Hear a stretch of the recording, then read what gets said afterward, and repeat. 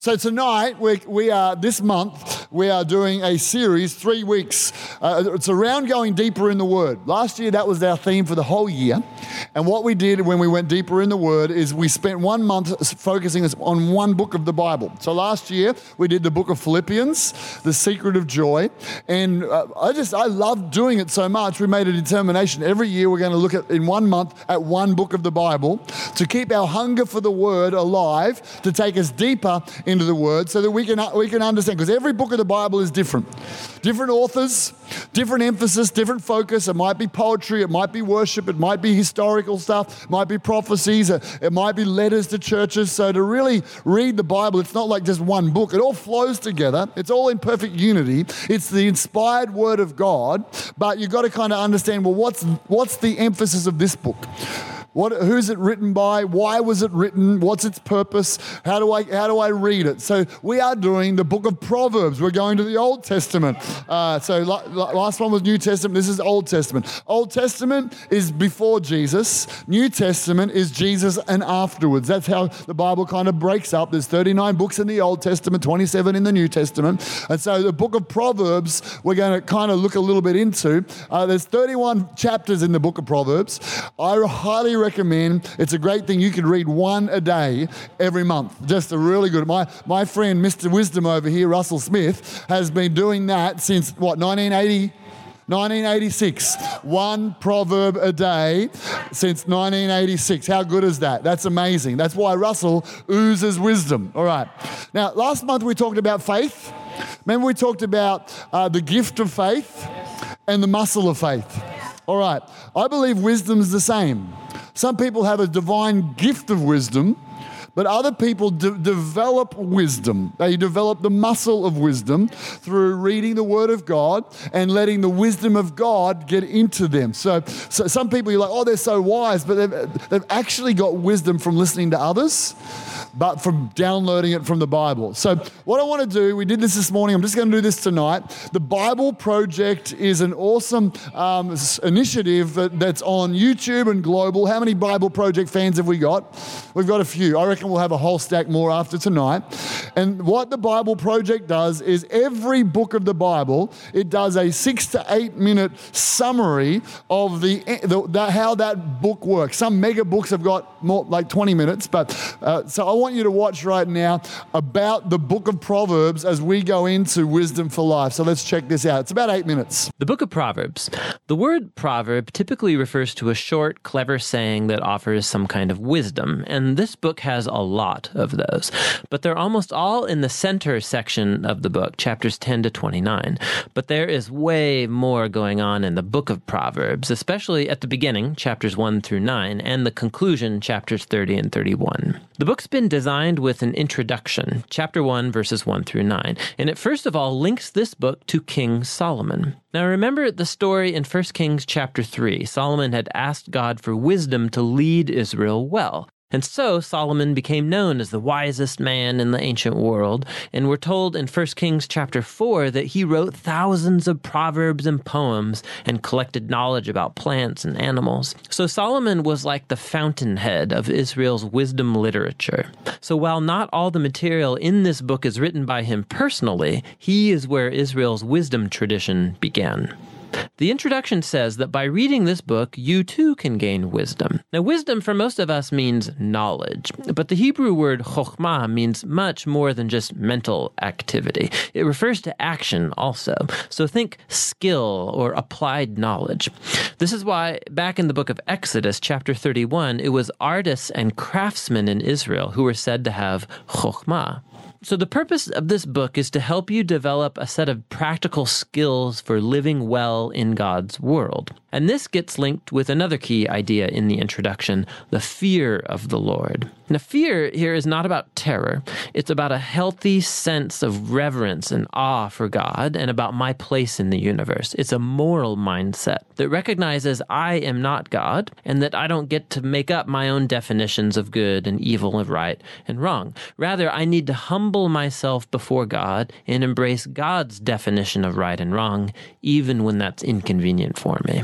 Now, this introduction leads us into the first main section of the book, chapters 1 through 9, which also doesn't contain short one-liner proverbs. Rather, what we find here are 10 speeches from a father to a son about how the son should listen to wisdom and cultivate the fear of the Lord and live accordingly, which means a life of virtue and integrity and generosity, all of which lead to success and peace. And the father warns his son also about folly and evil and stupid decisions that will breed selfishness and pride, all leading to ruin and shame. And so the son should make the pursuit of wisdom and the fear of the Lord his highest goal in life. And this way of thinking, it forms the moral logic of this entire book. Now, these speeches from the father also clue us into what biblical wisdom literature is and how it's different from other parts of the Bible. These books explore how to live well in God's world, but wisdom is not the same as law, like what Moses gave Israel at Mount Sinai. And it's not the same as prophecy, divine speech to God's people. Rather, wisdom literature has the accumulated insight of God's people through the generations about how to live in a way that honors God and others. And so, through the book of Proverbs now, these human words about wisdom have been put together as God's word and wisdom to his people, which connects to the other thing you find in chapters 1 through 9. There are 4 poems from Lady Wisdom. Here, wisdom has been poetically personified as a woman who calls out to humanity to pay attention and to seek her.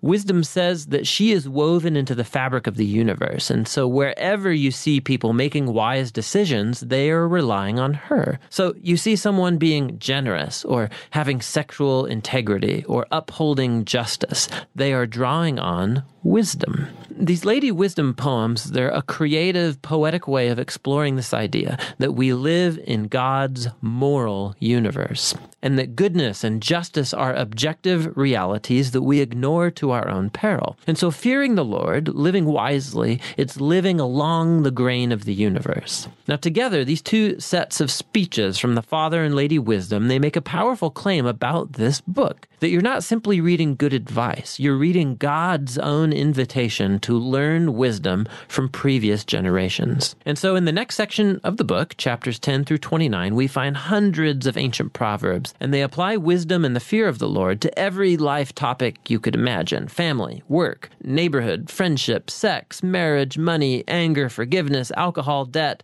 everything. And these are all filtered through the value system of Proverbs 1 through 9. Now, these proverbs, they're all pretty short, they're easy to memorize, and actually this section of the book is meant to become a reference work that you return to time and time again throughout the years, which raises some important issues in learning how to read these proverbs. First of all, proverbs are by nature about probabilities. So you fear the Lord and you make wise, good choices, things will likely go well for you. And if you don't fear the Lord, you're foolish, your life will likely not go so well. Now, that is all often true, but not always. Which leads to the next point, that proverbs are not promises. They're not formulas for success. So, some proverbs, for example, the fear of the Lord prolongs your life, but the years of the wicked are cut short. Or, train up a child in the way they should go, and when they're old, they won't turn from it. So yes, fearing God, being a moral person, will most likely lead to a better, longer life, and raising your kids in a stable, loving home does set them up well, but there are no guarantees. Lots of things can and often do go wrong in our world. And so lastly, Proverbs by nature focus on the general rule, but not the exceptions, which are many. And the wisdom books actually aren't ignorant of that. The exceptions are what the other wisdom books, Job and Ecclesiastes, are all about. And together, these acknowledge that life is too complex for simple formulas, which is why we need all of the wisdom books together to get the bigger picture. This all leads to the final section of the book, 2 large collections of poems. First, poems from a man named Agur, who begins by acknowledging his own ignorance and folly and his great need for God's wisdom. And then Agur discovers that divine wisdom has been given to him in the scriptures, which teach him how to live well. And so Agur is put before us as like a model reader of the book of Proverbs, somebody who's always open to hearing God's wisdom through the scriptures. The final poems are connected to a man named Lemuel. He's a non-Israelite king, and he passes on the wisdom that was given to him by his mom. It's guidance for being a wise and just leader. And then the final poem is an acrostic or an alphabet poem where each line begins with a new letter of the Hebrew alphabet. And the entire poem's about the woman of noble character. It depicts a woman who lives according to the wisdom of Proverbs and stands like a model of someone who takes God's wisdom and then translates it into practical decisions in everyday life, at work or at home, in her family and in her community. So the book opened with words from a father to a son about listening to Lady Wisdom, and so now the book closes by offering the words of a mother to her son about a woman who lives wisely.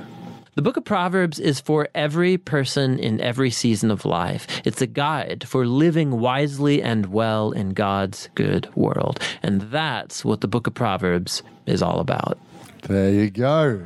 There you go. All right, now who loves the Bible Project? Come on, that's awesome, isn't it? That just gives a great, that makes me jealous because I'm a terrible drawer, but that gives us a great overview of the book of Proverbs. So in this series, what we're going to do, we won't show that every time, that's just today to introduce it, but we're going to look at a number of verses out of the book of Proverbs and Wisdom for Life. Or tonight, I'm actually going to give you a stack of verses. I love Bible studies, and I get on my Bible app and I'll search different words, and you could, for example, you could go with, Proverbs talks a lot about the heart. I'm going to write down every book or copy every one about the heart and do a Bible study about the heart, and then you get a tapestry or all of the principles about the heart. You could do it about friendships, about relationships. You could do it about health. I'm going to give you 10 points about from the book of Proverbs tonight, and I've called them wealth principles from the book of Proverbs, because Proverbs is so practical. All right, turn to your neighbor and say, you need to hear this tonight. So we're going to look at a stack of scriptures, and we're going to put it together in terms of what does the Bible say about wealth? All right, what does the Bible say about wealth? Are you ready to go? Just 10 points, you'll get the scriptures. All right, number one, if you pursue wisdom, she brings wealth. If you pursue wisdom.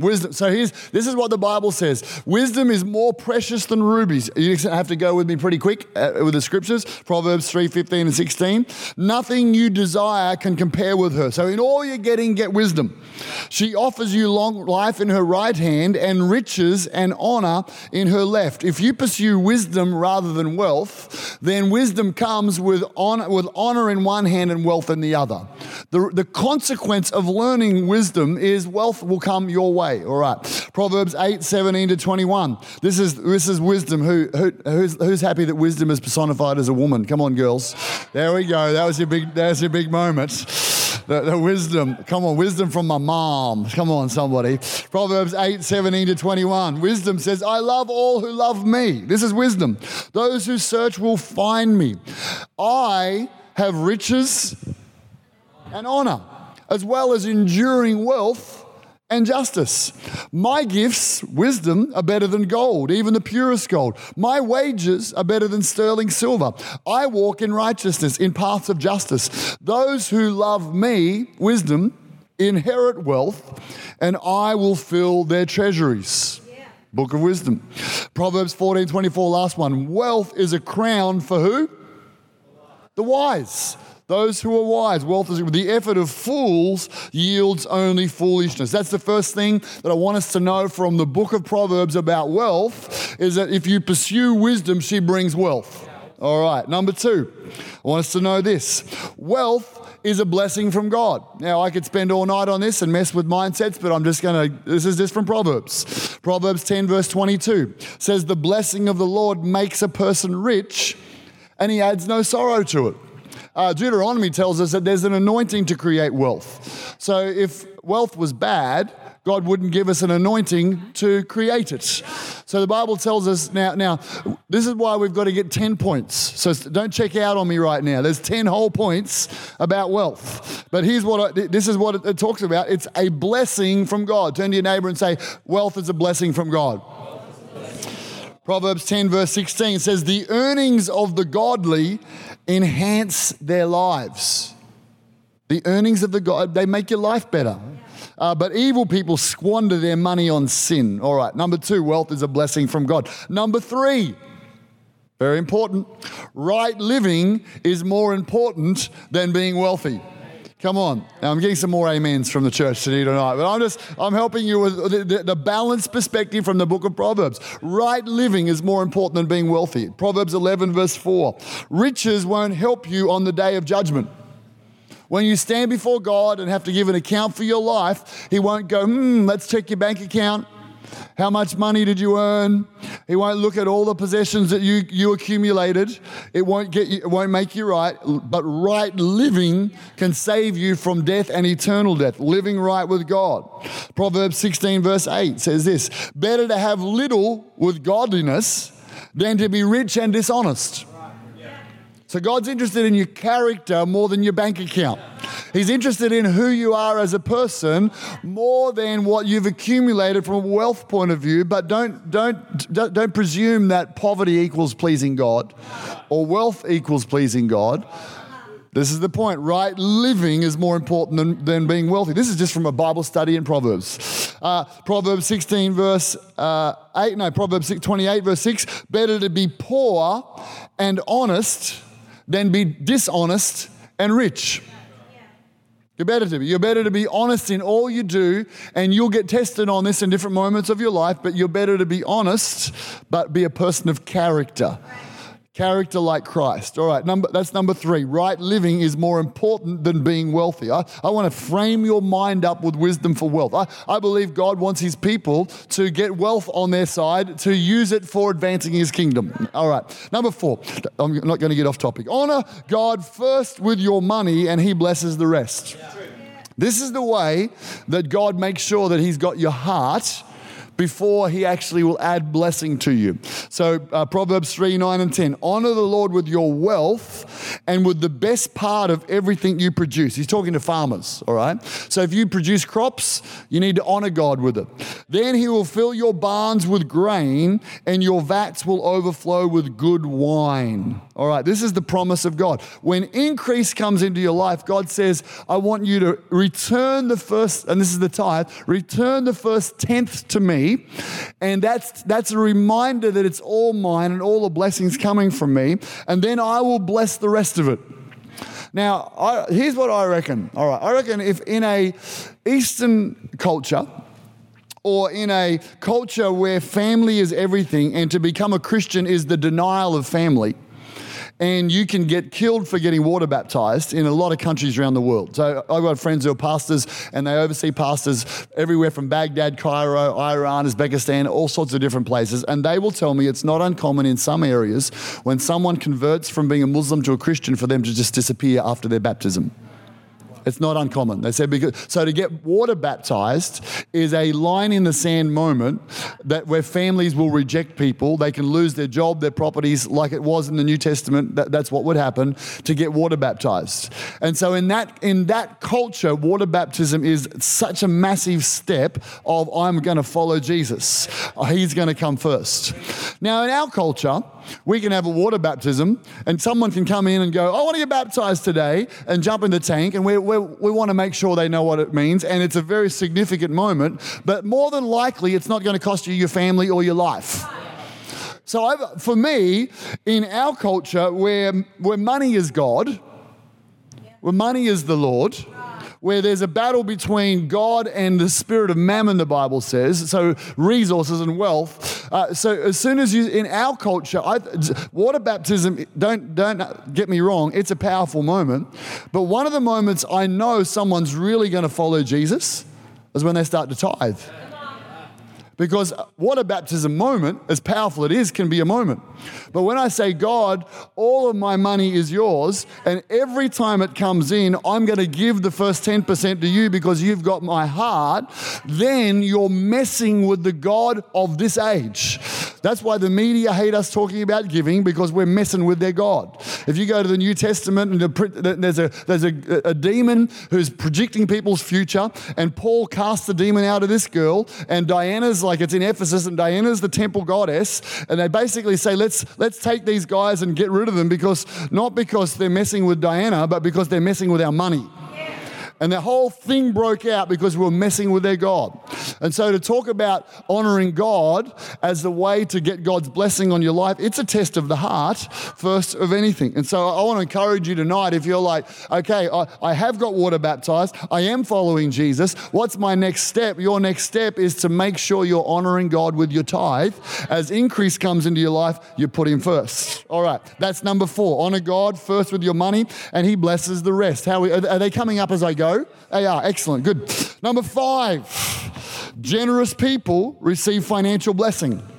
Generous people receive financial blessing.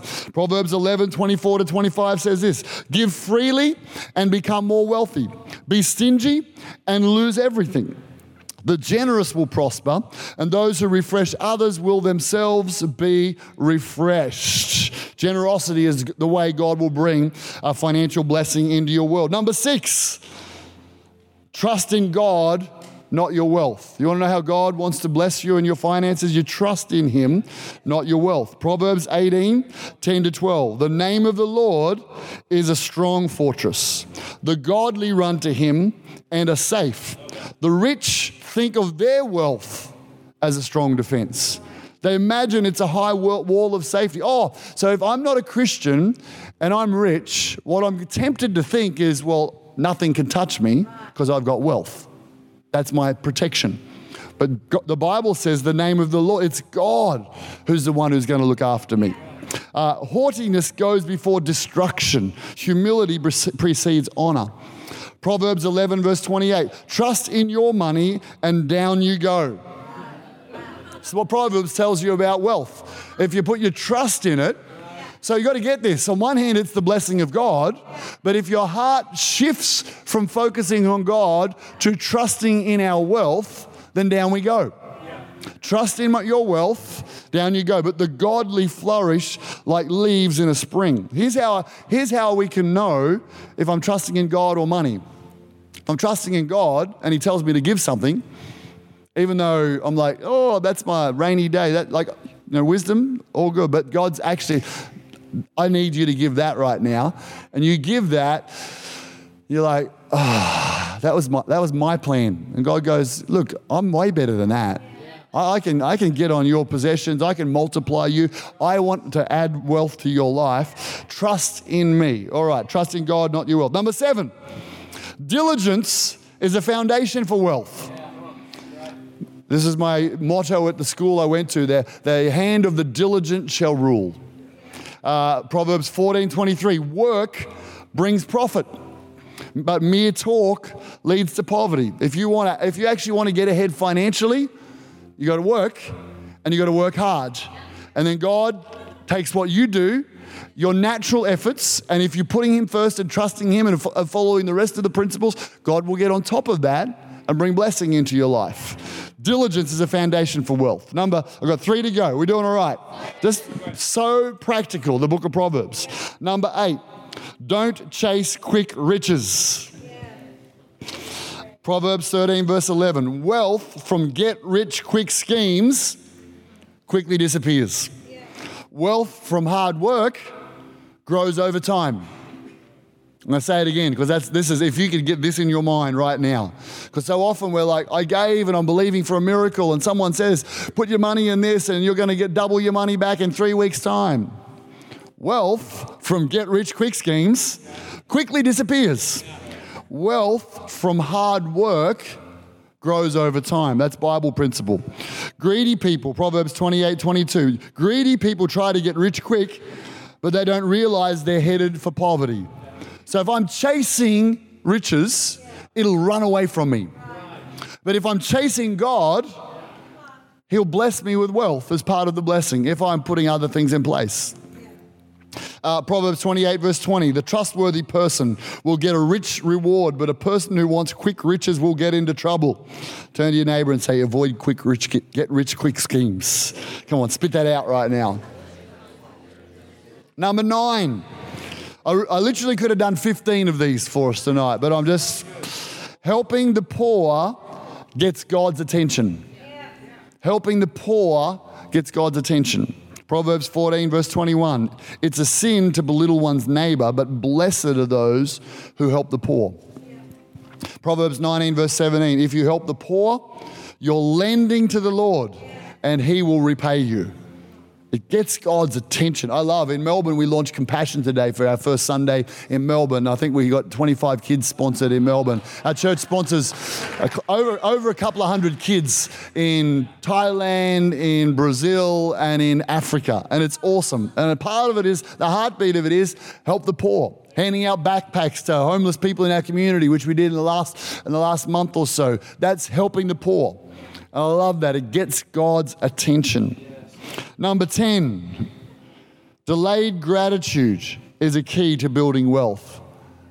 Yeah, I knew that would get quiet. Delayed gratitude is a key to building wealth. What do you mean? Okay, Proverbs 21 verse 17. Those who love pleasure become poor. Those who love wine and luxury will never be rich. Delayed gratitude says, first of all, if you're in credit card debt, you want to get out of it. That's a whole other proverb. But the principle of delayed gratitude is, my big goal is maybe to own a house. My big goal is to be debt-free. My big goal is to not have to pay lots of stuff off. My big goal is to be able to have an investment that generates income as well as the wages that I earn, so I can get multiple streams of income. So if that's my big goal, tonight I can go out and spend $25 on dinner, or I can go home and have spaghetti on toast, and that saving of $25 or whatever, that saving of $20 through delayed gratitude, if I'm wise with that and I put it aside so that I'm spending less that's coming in, and then I can build wealth over a period of time. That's the principle of delayed gratitude. So if I want to live a certain lifestyle that maybe I see people who are down the track further than me, so people can look at Russell and Rita Smith and go, oh, I love the blessing of God in their lives. Well, let me take you back to Vegemite sandwich season, where for 10 years they're giving and sowing and working hard and putting God's house first, which they've always done, but they're delaying the blessing by going without now to put money aside for God, priority for the poor, and also saving and investing and building wealth. Those who love pleasure become poor.